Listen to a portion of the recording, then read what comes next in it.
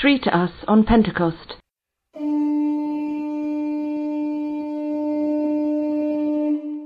By Father Marcus Holden.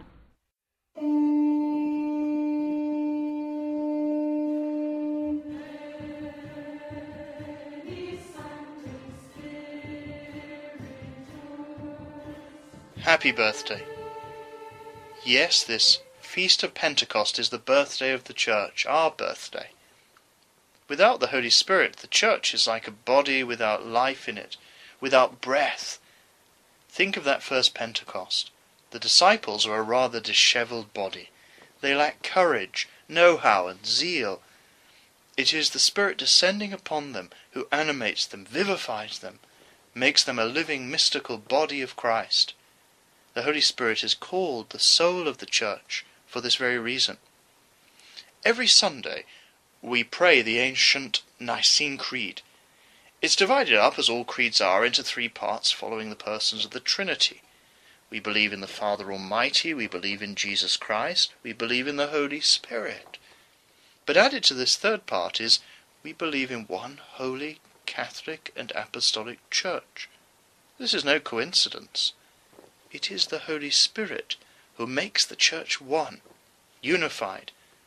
The Church has no army, no police force. How do her 1 billion members remain as one? The Holy Spirit.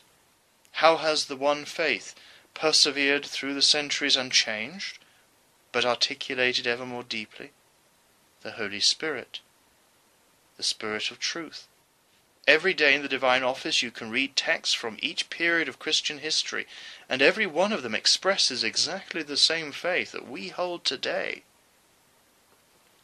It is the Holy Spirit who makes the Church holy. How could the Church survive infallibly with so many fallible men? The evil of sinful popes and priests is not a proof against the Church, but for it. It shows there is something else at work for the Church to survive. The Church is made up of sinners, and yet she brings forth saints. Look at what happened to those weak apostles who had betrayed Christ. They became holy, not because of some natural gift that they possessed, but because of the Holy Spirit. It's the same for all of us. It is the Holy Spirit who makes the Church Catholic. No international organization in history has been able to knit together across time people of all different cultures and races, and yet the Church has.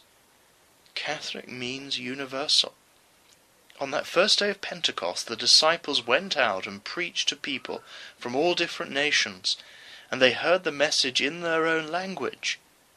You see, the Spirit unites the faithful at the deepest level whilst respecting their own characteristics and integrity. Prophets of doom, from Julian the Apostate to Napoleon, have predicted the end of the Church. In the 18th century, Voltaire said that the Church had only 50 years left in it. H.G. Wells, author of War of the Worlds, said there would be no religion by the 21st century. And yet here we are, celebrating the reality of the Holy Spirit, the presence of God amongst us.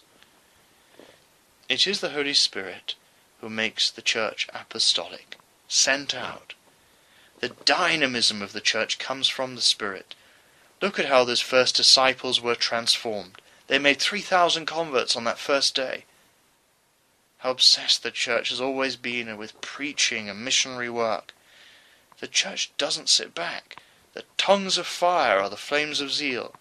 The Holy Spirit is the wind in the sails of the Church's mission.